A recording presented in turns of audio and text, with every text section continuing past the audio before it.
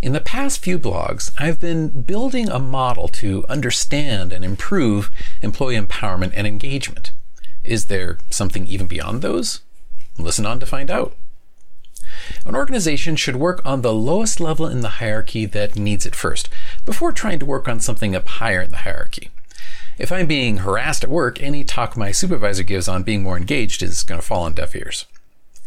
We started the base of the hierarchy with basic job needs. The company needs to provide fair compensation and a safe work environment to their employees. Once these are met, we can ask if the employees are empowered. Empowerment here is just, do they have what they need to get the job done? This is within the control of the supervisor or other management, and so can be both measured and targeted for improvement with a simple survey. Once employees have what they need to get the job done on time and with quality, we might ask if they're willing to go beyond just doing the job to add value above that of the job alone. This is engagement. But this is something that both employee and manager must work on together to make happen. It doesn't matter if I want to add value if the organization has no way for me to do that. Conversely, if I don't want to add value, it doesn't matter if the company has a great process to take such ideas to reality.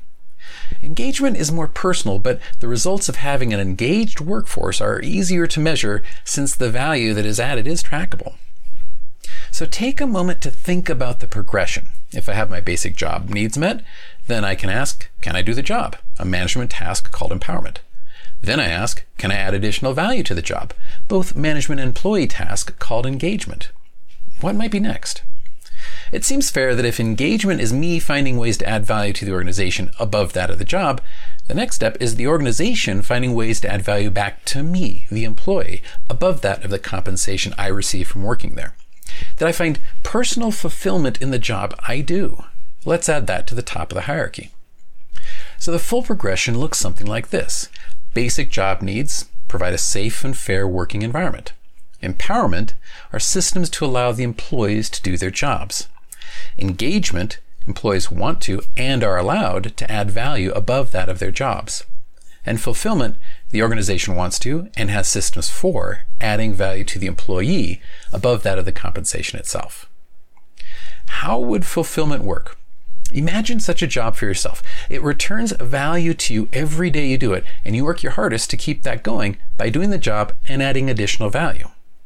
If we go back to the top of Maslow's hierarchy, where we started, we see that the top of the pyramid is self-actualization, which Maslow described as achieving their true potential. Similarly, such a job would achieve your full work potential.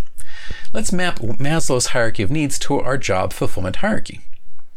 Basic job needs maps to Maslow's physiological and safety steps. Empowerment maps to belonging. Engagement to esteem, and fulfillment to self-actualization. The job fulfillment hierarchy is a translation of Maslow's hierarchy within the scope of a job. Fulfillment is even more dependent on the individual rather than the company. The company could target any number of things to work on to enable their employees to be fulfilled. Perhaps your company has signed the statement of corporate purpose of the Business Roundtable, committing to delivering value to our customers, dealing fairly and ethically with our suppliers, supporting the communities in which we work, and generating long-term value for shareholders. And this comes from the Business Roundtable in 2019. But even when they achieve all these goals, if an employee hates being a database administrator, and that is the job that they have, I don't imagine that they're ever going to be fulfilled doing it. While not everyone can be fulfilled by the job they have now, I do believe everyone could be engaged in their job if the organization works really hard to make that possible. And I believe that every single person in a job should feel empowered, but a distressingly large number do not. Empowerment is something that management must target for improvement in order to have even a hope of getting anything done efficiently or effectively at their company.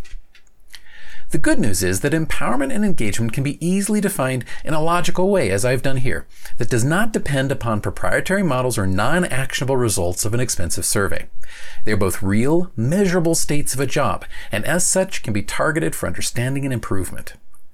All it takes is being willing to devote the time and effort of managers to achieve empowerment and engagement.